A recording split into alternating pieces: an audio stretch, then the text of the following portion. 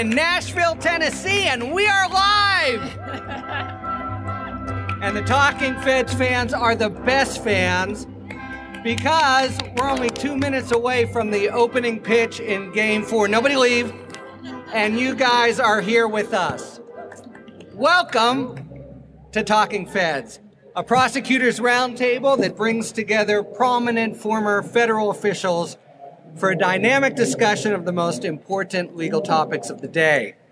I'm Harry Litman. I'm a former United States Attorney and Deputy Assistant Attorney General and a current Washington Post columnist. We're looking forward to doing 2 panels this weekend, both on the ultra-timely theme, is the dam finally breaking?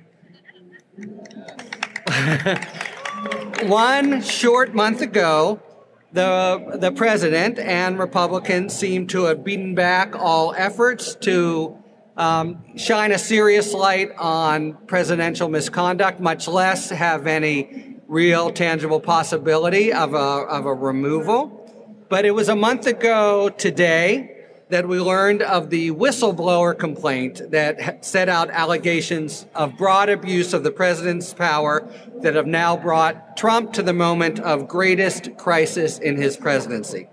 And to discuss, I'm thrilled to welcome 3 first-timers to Talking Feds. Maya Wiley, who everyone already knows, but nevertheless I'll tell you, is a university professor at the New School, a nationally renowned civil rights attorney, a legal analyst for NBC News and MSNBC, previously an assistant U.S. attorney in the Southern District of New York, and counsel to New York City Mayor Bill de Blasio. Welcome, Maya. What took you so long? Harry, you didn't ask. Next, Joe Lockhart joins us on Talking Feds. Joe, as you all probably know, was press secretary under President Clinton from 1998 to 2000. Tumultuous time that gives him much personal experience, as almost anyone, with the political turmoil that we are about to experience. He previously was press secretary to a number of prominent officials, including Walter Mondale, Michael Dukakis.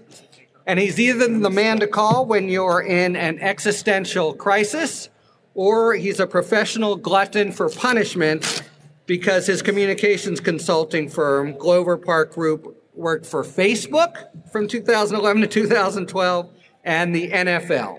So he and I actually met on the Kerry campaign when I was general counsel in Pennsylvania, though he was too high up to remember. Welcome, Joe. Thank you very much for being here. Finally, Jill Wine-Banks, as many of you know. All right, number 1, number 2, number 3 is an MSNBC legal analyst, but that ain't all. She was the first woman to serve as an organized crime prosecutor at the DOJ in Washington. One of the 3 assistant Watergate special prosecutors, again, the only woman, appointed as general counsel of the U.S. Army. That would be a whole nother podcast. That's a tricky position. By President Carter, served as Illinois' first Solicitor General, and also has had a long career in private practice. And she is generally considered, I'd say, to be the grande dame of the MSNBC commentator world. Welcome, Jill. All right, let's dive in. The White House finds itself having to fight now on many fronts. They're mostly on the defense. They're mostly losing ground. To capitalize on Joe's experience in particular, let's start with a tighter focus on the White House and the president himself. It's really not clear that anybody is actually at the helm. There seems to be no war room, nobody in charge. And to the extent Trump is in charge of his own defense, he seems characteristically angry and erratic. So all of us, but Joe, let me start with you. What's the White House doing right now, if anything, and what are they doing wrong? Well, I think you're right about they're not being a war room or an organized effort. They are held hostage to the whims of the president. He's running all of this. They don't have any of the normal channels to use to get a message out. There's no White House briefing. They don't seem to have a surrogate operation. And, I think the focus of this as a communications problem is a little misplaced. It's not a communication, it's a Trump problem. He has created it. He makes it worse.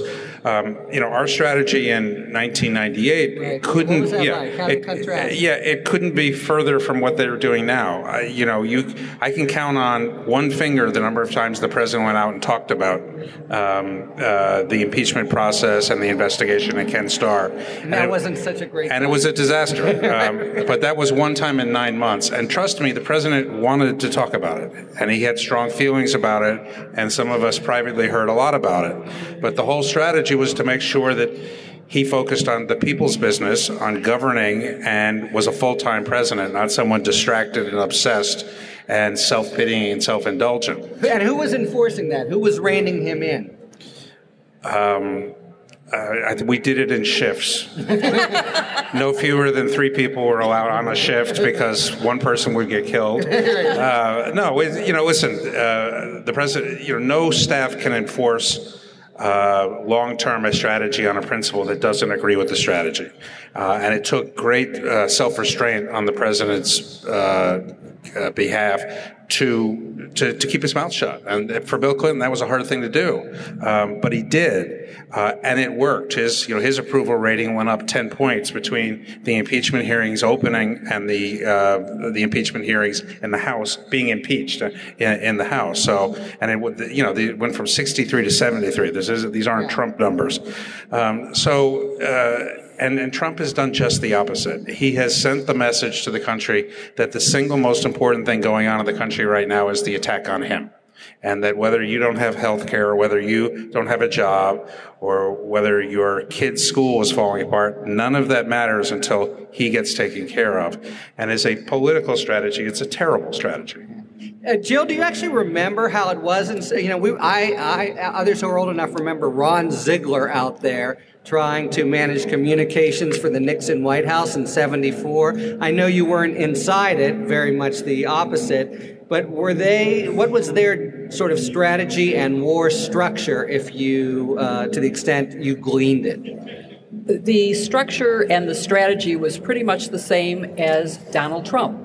Attack the prosecutor. They used the words witch hunt and hoax the same way during Watergate. And was it Nixon himself out front, or who was in charge? No, Nixon did say all that. Nixon had, of course, his enemies list, and he went ahead and implemented it with, let's get the IRS to investigate all the people on my enemies list, which were mostly Democratic donors and journalists. Mary McGrory is the only woman who was on that list. She was a journalist. And it was a horrible situation back then. But we in the prosecutor's office pretty much ignored it. We just went about our business and did our job. And that's what I think has to happen now, is Congress has to keep about its business, not only the business of the people by passing legislation. And by the way, Congress was able during Watergate to pass a lot of good legislation. And actually, Richard Nixon was in charge of a lot of good things that happened. The EPA was created under him. Title IX was passed under him. China was opened by him.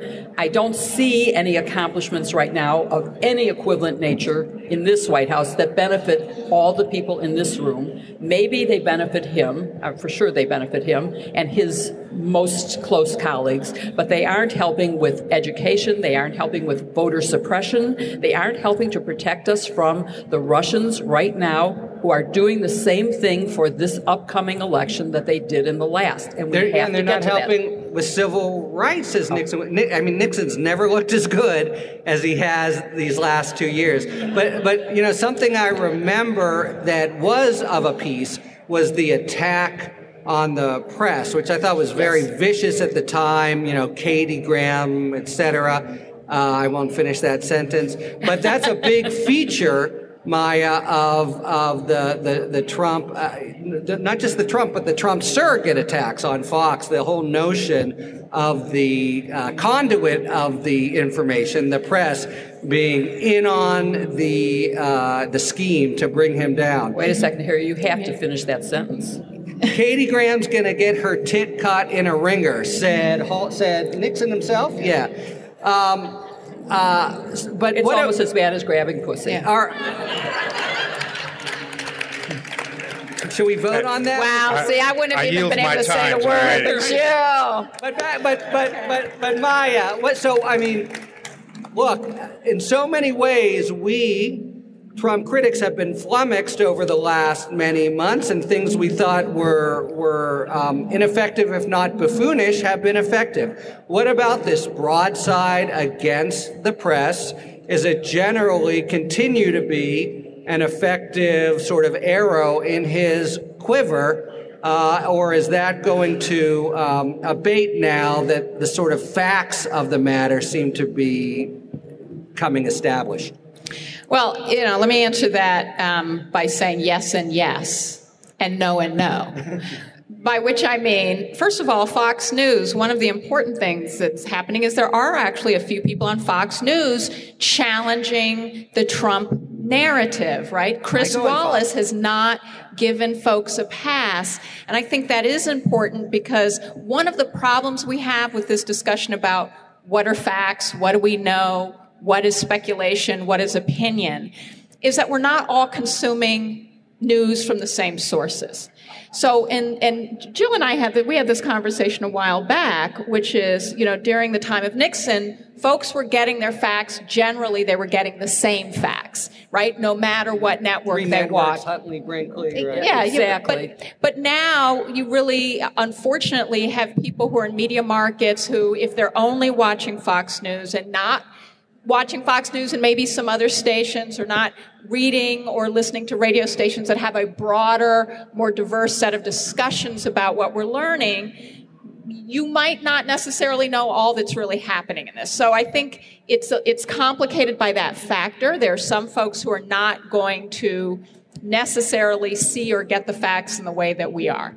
I want to do a shout out, by the way, to Chris Wallace. His interview of Mulvaney. It's maybe the best moment in journalism in 2019. Absolutely. But I do think this goes back in part to what is the strategy for impeachment hearings and trials and the trial moving forward, because I think on one hand we have a lot of very clear public information widely available that in and of itself, I would argue, is sufficient evidence to vote articles of impeachment, right? Put aside what happens in trial, but certainly sufficient to vote articles of impeachment.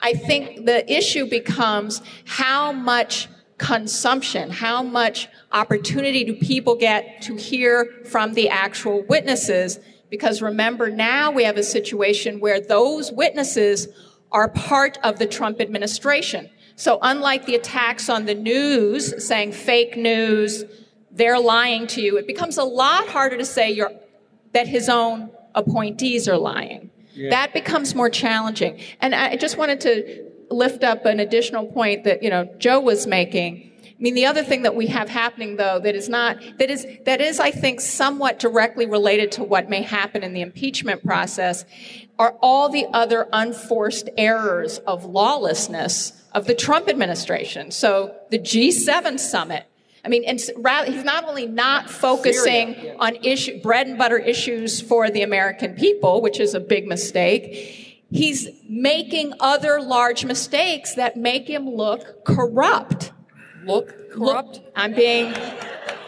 See, this is why I sit next to No, but I mean, Jill. it is really true. The record of accomplishment, it's puzzling how, we just found out today, for instance, we're looking at $1 trillion deficit, and even if you channel it, I want to get back to how they're going to prosecute 17% increase in 12 months. Yeah, but I want to ask Joe, let me return you in a second. I want to follow up on something Joe said and something Maya said. Okay, you got it in a second. I want to ask Joe, because I assume when you're press secretary, you might have thought it sometimes, but the last thing you would have wanted to do was malign the Fourth Estate, and it actually seems like an article of faith, not just of Trump and the press, the various press secretaries. How have you reacted seeing in the last year the press secretary get up there when she does every 8 months or whatever and just call the people assembled, a bunch of corrupt morons?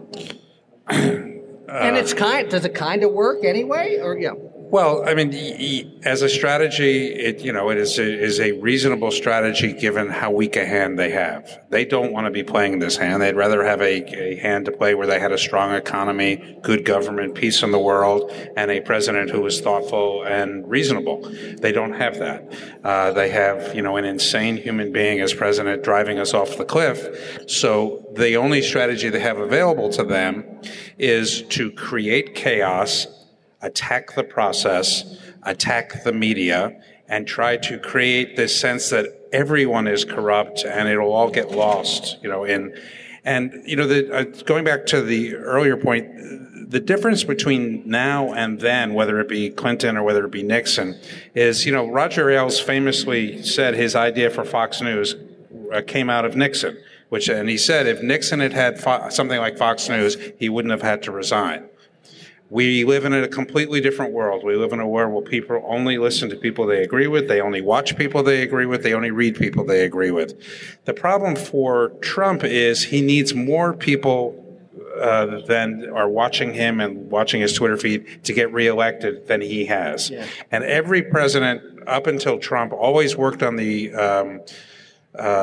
sort of strategy that I have my base, I keep them happy, but I spend every day trying to broaden my coalition. My 40% needs to be 51%. And you often find, like my boss was criticized by progressives as being too conservative. The idea was, though, he wanted to make sure, among other things, that he had a second term. So he was reaching out to Republicans, and that's the way it always worked until the media fractured, and we had, everything fractured. And now you have a president who only thinks he's governing for the people who voted for him. Yeah. Jill, you're being very patient, and I'm coming to you in 5 seconds, but I just have one quick follow-up. Your old friends in the press, are they thin-skinned about it? Are they mad? Does it bother them? Or do you think it's water off their back? Let me correct you. My old friend. That is a plural. But how's she doing? Yeah, just great. It's funny because tomorrow I'm moderating a panel with 4 White House correspondents, and boy, have I been waiting 20 years to turn the tables. Yeah. So it's funny because I did ask, someone who's a fairly prominent White House correspondent that everyone would know. I won't tell you who it is. 6 months in, I said, this must be fun. You have access to the President of the United States more than you normally would. You get on the front page almost every day. And I was very surprised when they said, no, it's miserable. We don't want to be the story. I'm not even sure it's them being the story. It's the constant lying. And it's the constant having to deal with people you don't trust, but you've got to talk to them because who you're going to ask someone on the street or your cab driver what the president's policy on Syria is. Yeah. And I think it's the president talked about draining the swamp. He just moved it into Pennsylvania, 1600 Pennsylvania Avenue. And by and large, I think most of the people there are discouraged and miserable. Okay. So, Jill, you had a point both to Maya and to Joe. Right. And some of it's been covered already. But one is going back to Ziegler, who called the break-in at the Democratic National Committee a third-rate burglary. And now the president's calling a third-rate chief of secretary. What is she? Yeah. Speaker of the House. Third-rate Speaker of the House. So there's another similarity. Going back to this difference between then and now, where we had 3 networks and all of them had the same facts and trusted people that we believed. We argued about what they meant. But we didn't argue about there being facts. And if there, as Joe just said, if there had not been, or the kind of media we had, and if there had been a Fox, I do believe that Richard Nixon could have survived. I probably would have been the one who erased the 18 minutes because they would have accused me instead of... Exactly.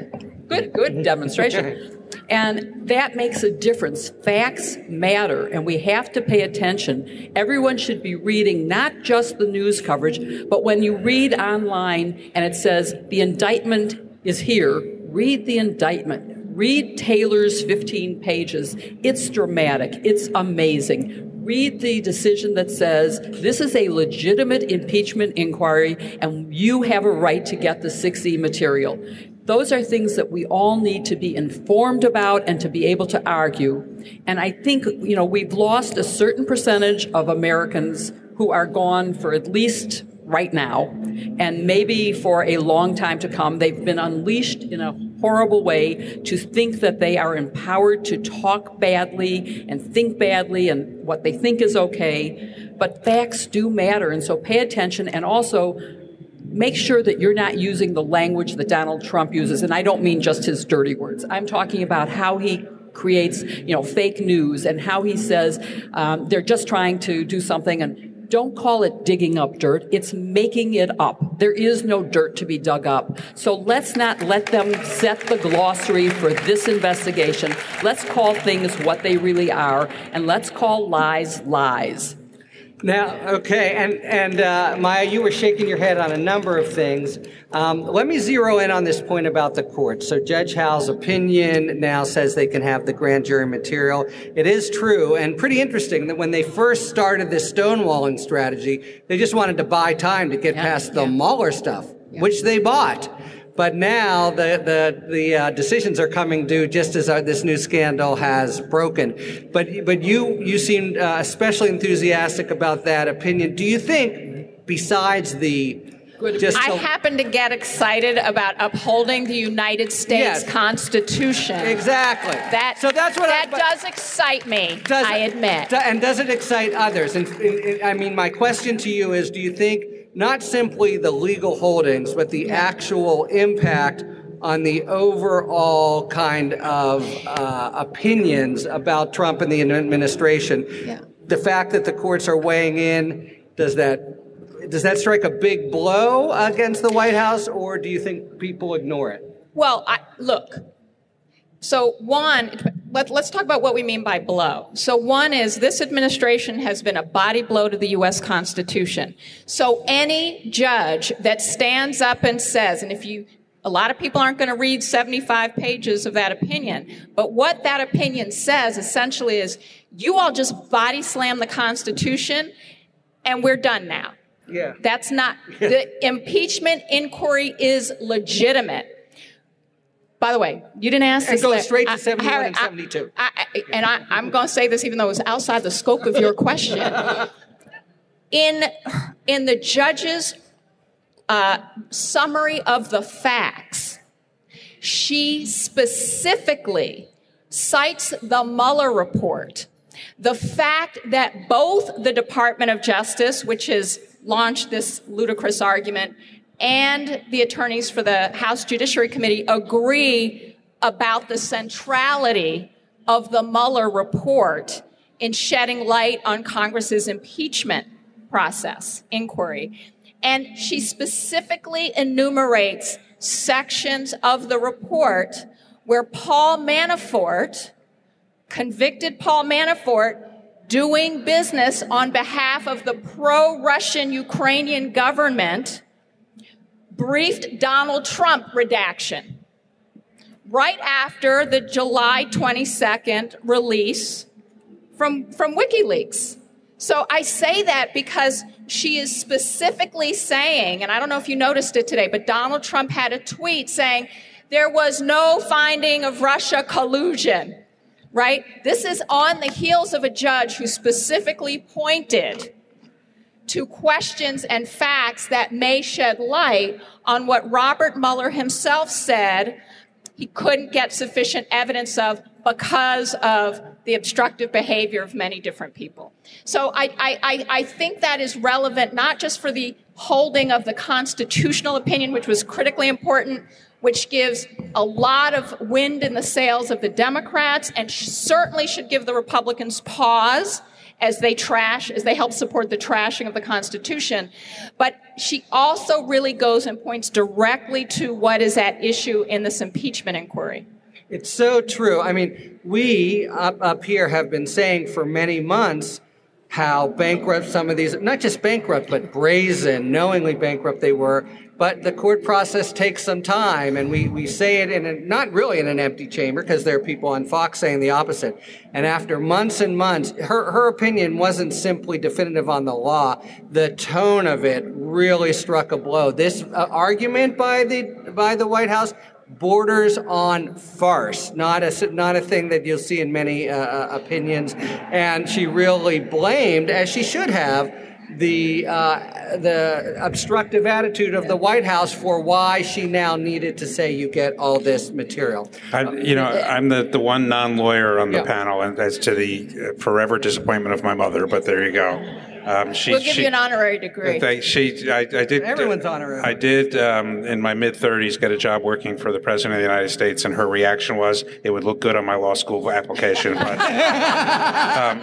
But having said that, and I read these things a little bit differently, but it seemed to me that part of that opinion was almost like she was trying to do a public service to say these talking points are bullshit. Yes, these talking points are bullshit. So true. Absolutely. And the 8-page letter that went from the White House counsel. They are. The 8-page letter that I read someone's analysis this morning, which I think is right, which is she made Cipollone eat his letter. Oh yes.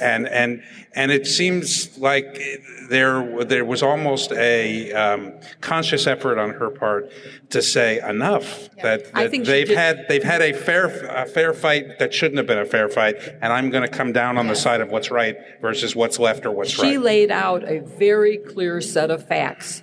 She laid out not just obstruction and collusion. She did, even though you've heard me say a million times, there is no such crime as collusion, and there isn't, and we shouldn't let, again, Donald Trump set the words for the crimes that are being investigated.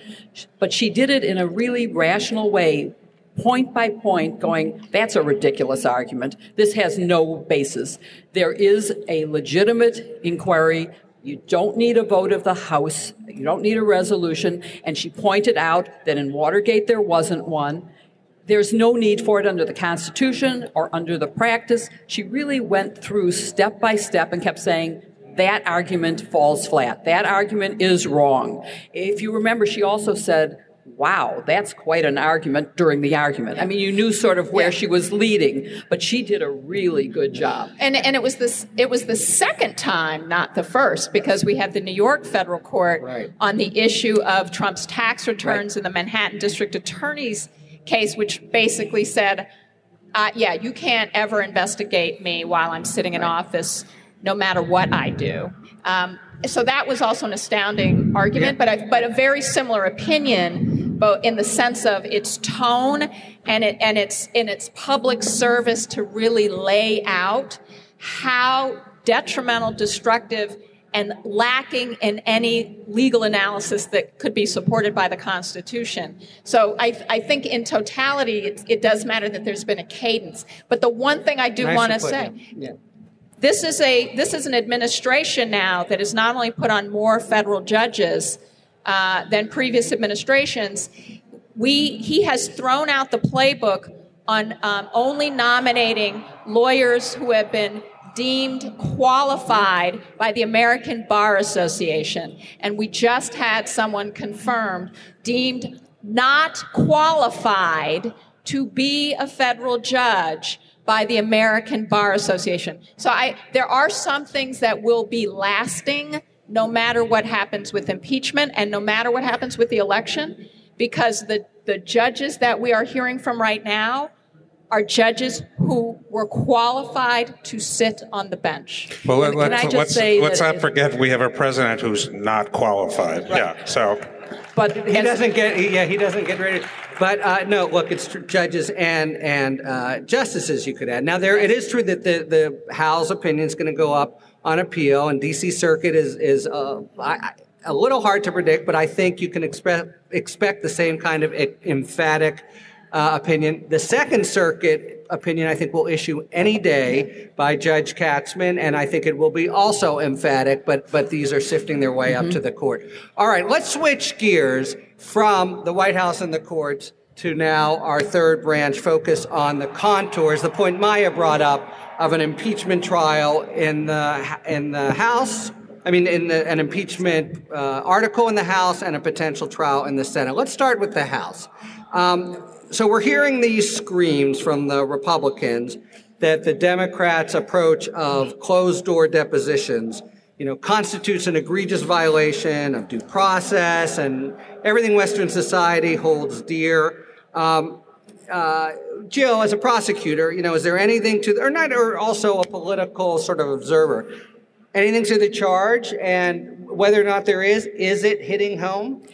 Short answer, there's nothing to it. No is the answer. It's ridiculous. Is it hitting home? It is, for the people who are lost forever to our democracy, it is hitting home. And this goes back to something that Joe said earlier, which is the one thing that they're doing right is they are keeping their base. They are holding the base. They are convincing them because they only have information from Fox News and from him. And he's convinced them that if he says it, it's true. And they should pay no attention to anybody else. Don't believe what you see. Don't believe what you read. Believe only me. So that's the first thing.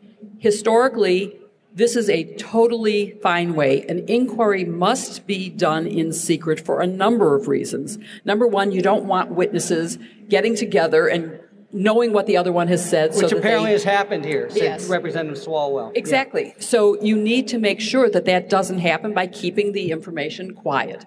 Secondly, the Republicans are in the room, and every time that they say that this is being done without any Republicans, we're being kept out of this, that is just nonsense. I was going to say something else. You could say a lie. It's a lie. Yeah. Okay. I was going to use a worse word. All right. But we have to keep in mind that we need to know that that is true, that this is how it's always done and how it should be. This is an investigation. All the process that is due to the president is being accorded to him right now. And then when there is a Senate trial, if the Senate has a trial, because remember, Mitch McConnell can pull any tricks he wants. He didn't let us have a vote when Obama had a Supreme Court nominee. Maybe he'll decide there should be no trial, although he's indicated that he will have a trial. It doesn't mean that it won't be opening statements and they vote to acquit without having a defense. I'm just saying it's possible.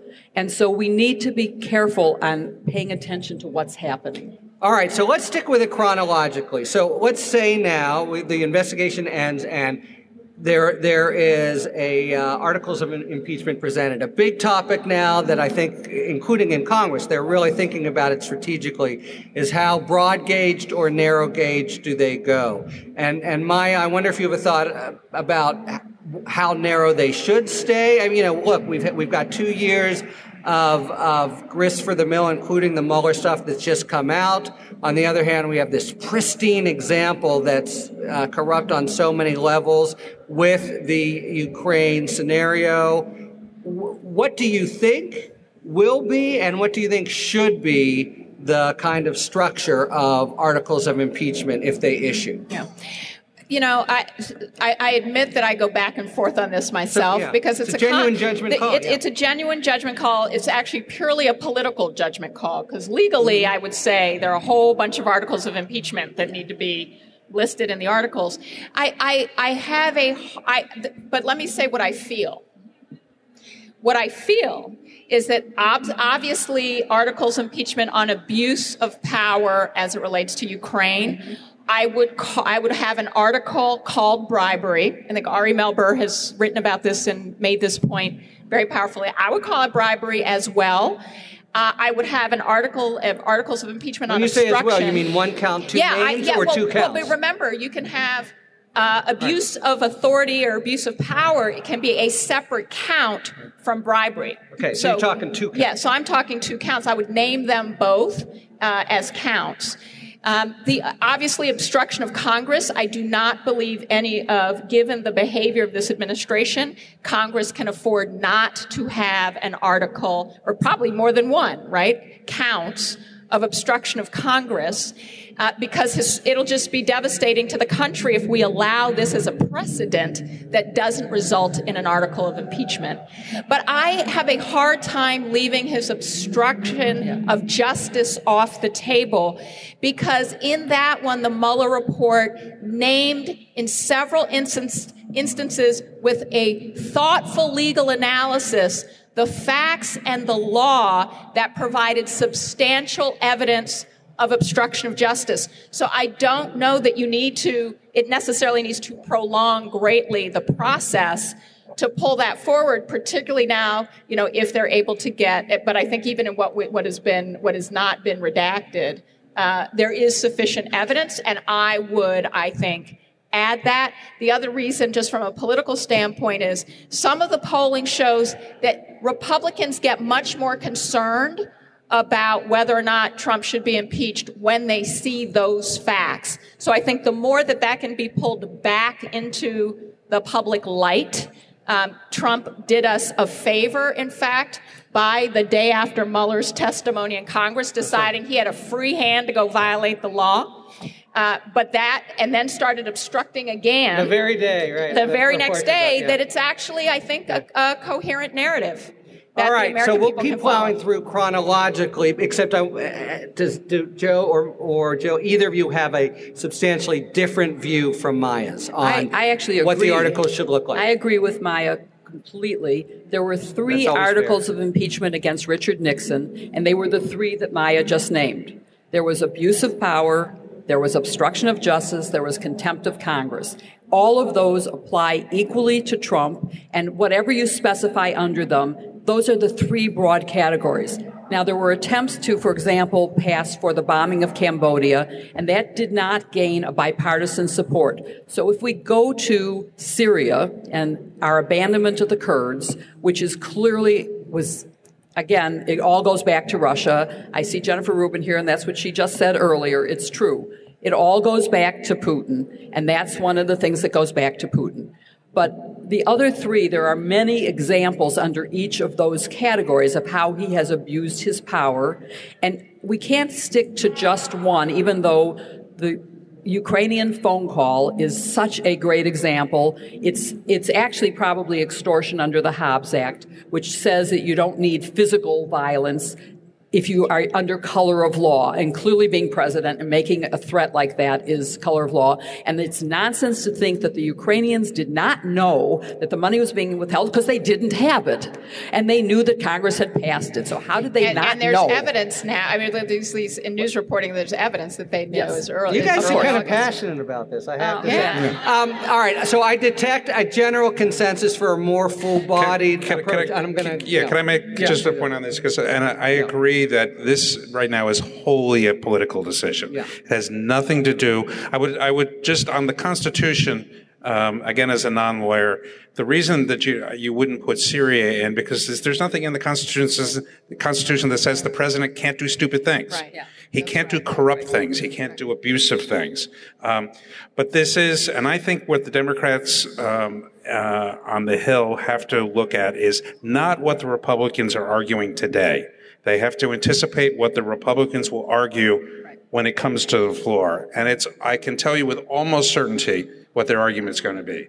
Their argument's going to be, we're very disappointed in the president. He made a mistake here. He shouldn't have done that. But this doesn't rise to the level of impeachment. Right. That's where they're going to be. And if it's too narrowly focused on just Ukraine, then we will not have established that this is not a single mistake. Right. This is a pattern of abuse. Yeah. So I think it has to be broad enough. Yes. And I know I've learned things like kitchen sink versus thin to win in green rooms, from lawyers. So I think it has to be at least a small kitchen sink to establish that. And the one point I want to make, just in case I don't get to make it, because this is the thing that makes me crazy, is the rank hypocrisy in the arguments. I mean, I lived through 1998, and I lived through Lindsey Graham playing in my head, talking about we should do this in secret. Because that's how you do it. And I lived through Lindsey Graham talking about this is just an indictment. I lived through them saying, the Republicans have argued in the last month or two that everything is hearsay here. Well, without hearsay, there never would have been a Monica Lewinsky investigation because Linda Tripp is who told the investigators. That's hearsay. That's classic. You don't have to go to law school to know that that's hearsay. So everything... And if you do go to law school, you'll learn there are exceptions to hearsay. Yeah. But every argument they've made is based on this standard that they argued the exact opposite of in 1998, which just tells you that they don't have any principles and that they only believe in holding on to power, grabbing power, and desperately trying to keep it. So that's, what. So I think the indictment is true broadly, but it really has been remarkable. If you're on Twitter, people say there's always a tweet. And it really is. Lindsey Graham comes out and says something, you go back and find it, and it's the exact opposite. All right, I detect, by the way, a consensus for a full-bodied approach to articles of impeachment. I won't, I'll just note that I've taken the counter view and have an op-ed out this week presenting it, but it really is, as Maya says, a genuine judgment call that they are currently struggling with on the Hill. All right, but so now moving forward, and Joe, you kind of prefaced this. Look, if they vote, we know it will pass the House. So I just want to think for one question about House Republicans versus Senate Republicans. They're a very different breed. Right. They're one's a little more uncouth, I think you could say. You could imagine a united strategy that just says we'll hold our fire till the Senate. Or you can imagine the House Republicans going, almost kind of gonzo and trying to make a joke of the process. What do you see if they see it as a foregone conclusion, what's the specific strategy, if you have any thoughts, of the House Republicans, knowing that probably they're just, paving the way for the trial? Yeah, that's not even a dilemma for House Republicans. We know what they're going to do. They're going to try to light the House on fire and hope they burn the Senate down in the process, and somehow the president will be left standing. And there is a big difference between House. That was well put. Yeah. There's a big difference between the House and the Senate. Anyone in the House is a Republican who is a moderate or in a swing district. Right now, we call them a lobbyist because they lost in 2018. They're not there anymore. So it's, and with gerrymandering of districts, you've got, I think they have 198 seats. I think probably 180 of them are absolute safe seats. They could join Donald Trump and shoot people on the Fifth Avenue in their town and still get reelected. I mean, for God's sake, 2 Republicans in 2018 under indictment. Chris Collins and Cunningham in San Diego. Yeah. And they won. So that tells you something about their districts. So they are going to light the bonfire, and we expect that. The Senate is in a different place. And we're about to go there. Okay. So I want to give these guys a shot first. Yeah. I'll just say, when we saw that mob on Wednesday, I thought, these guys are buffoons. They're crazy, or at least they're willing to make themselves look crazy in order to just change the narrative any way at all. But David Jolley made a really good point on David Gura this morning. He said, no. You got to understand, each of them is playing to their home crowd and to the people who will reelect them. They're not crazy. They're gladiators, knight in shining armor, going down and acting out their civil disobedience.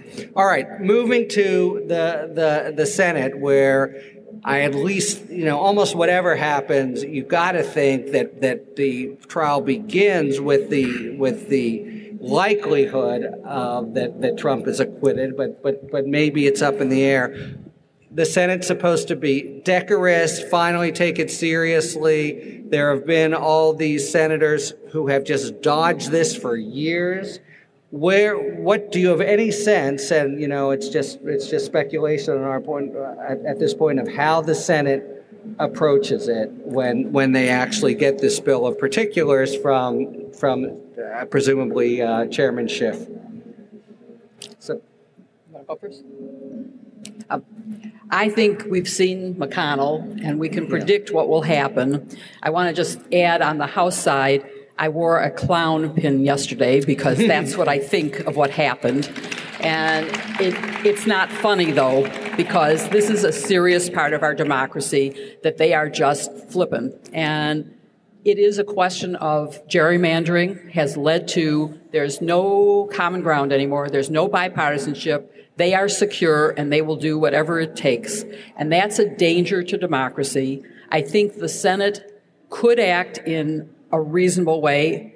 I just want to say I still remain some of my Pollyanna views, which is how many people remember Paula Duncan?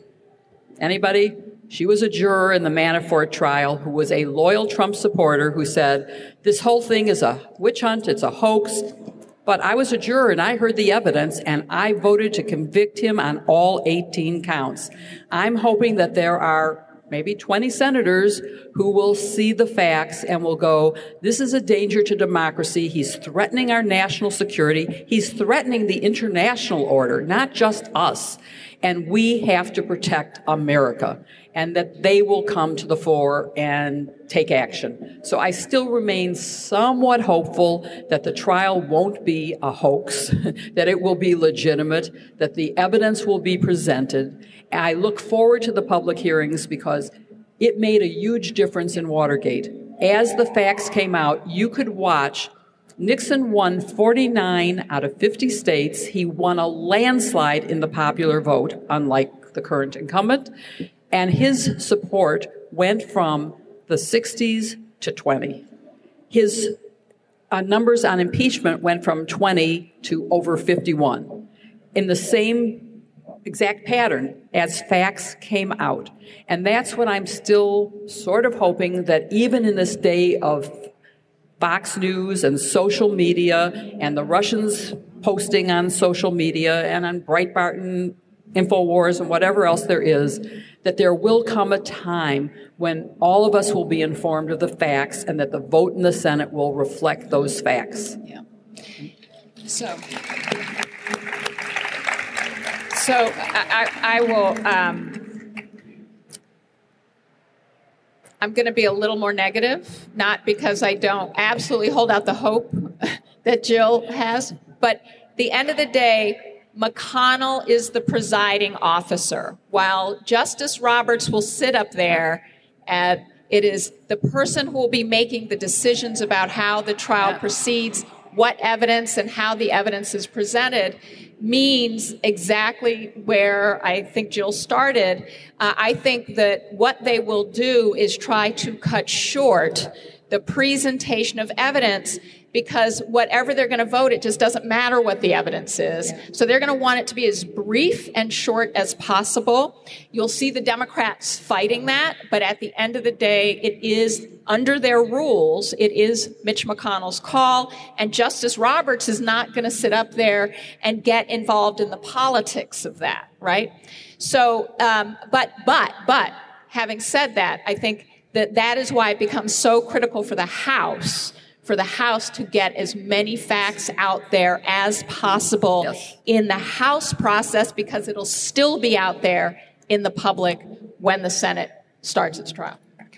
So there's an end, I think, although I'm going to ask Joe for a very quick just name or two. Do you have an opinion as to who's Goldwater here? We don't see McConnell ever deserting him. You know, Mitt Romney isn't dramatic enough. Is there a name or two that if you're Trump and that senator starts to prevaricate, you're really getting nervous? I don't think it'll happen, but if there's going to be a Goldwater, his name is Mitch McConnell. And here's why. You can be Pollyannish, you can be constitutional based. This is about none of those things. He will never consider the Constitution. It's not clear he's ever read it. He, more than anything, in 2021 wants to still be majority leader, not the minority leader. That is a disaster for him to become. And he's on the ballot this year, and he's got an approval rating of somewhere between 18 and 20% in Kentucky. In Kentucky, yes. So, and that's not unusual for a majority leader because he has to do things, and make deals. And the point is, he is going to look at what's best for his caucus, not what's best for Trump. The current dynamic for a Republican is if you do not side with Trump, you can't get elected. But dynamics change. And if that through facts coming out and, everything that could happen in public hearings and court cases and, all of the information coming out, McConnell will abandon Trump as quickly as he has to. He doesn't like him. He doesn't respect him.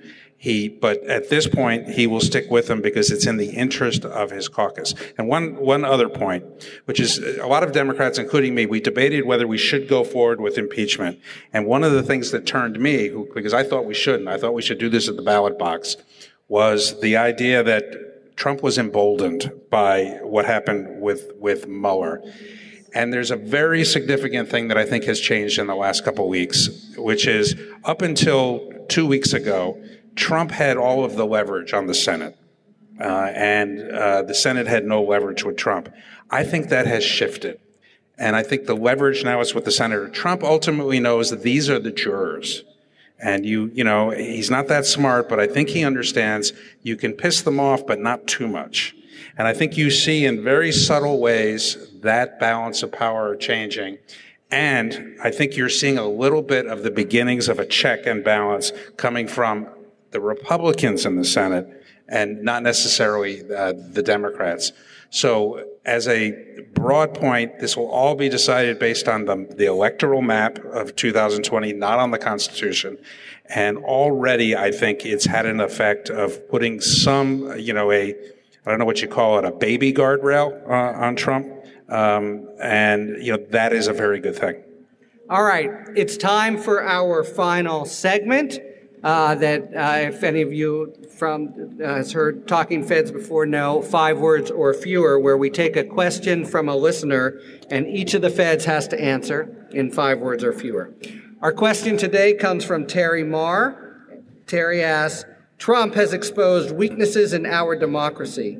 What specific laws should be passed, norms codified, or structural changes made so that a bad actor cannot have so much power in the future? 5 words, feds, starting with Maya. Why do I have to start? Okay, this is like the hardest part of this show. So I make it real simple. Impeach Donald Trump. Are you giving your extra 2 to Jill? Okay. I will, because I'll agree with what she said. I'm taking her extra words, but I agree with everything she said. Criminalize presidential public lies. It's a lie every time he speaks. Let's criminalize it. The other is reenact Watergate special prosecutor rules and regulations. Slash regulations. Right. All right. Normally, I take the prerogative of going last, but I'll leave that to Joe. Eliminate Electoral College. Yes. Yes. Yes. Restore filibuster. Mine is more forward-looking and has nothing to do with codifying anything, and it's very simple. Get out and vote. Yeah. All right. Thank you very much to Maya Wiley, Jill Wine-Banks, and Joe Lockhart. Thank you very much, listeners. Thank you very much, audience, for tuning in to Talking Feds. If you like what you've heard, please tell a friend to subscribe to us on Apple Podcasts or wherever they get their podcasts. And please take a moment to rate and review this podcast. You can follow us on Twitter at Talking Feds Pod to find out about future episodes and other Feds-related content. And check us out on the web at talkingfeds.com. Submit your questions to questions@talkingfeds.com, either 5 words or fewer or our sidebars. Thank you to the staff, hardworking staff at Politicon. Thanks, listeners, for tuning in. And don't worry, as long as you need answers, the feds will keep talking. Thank you.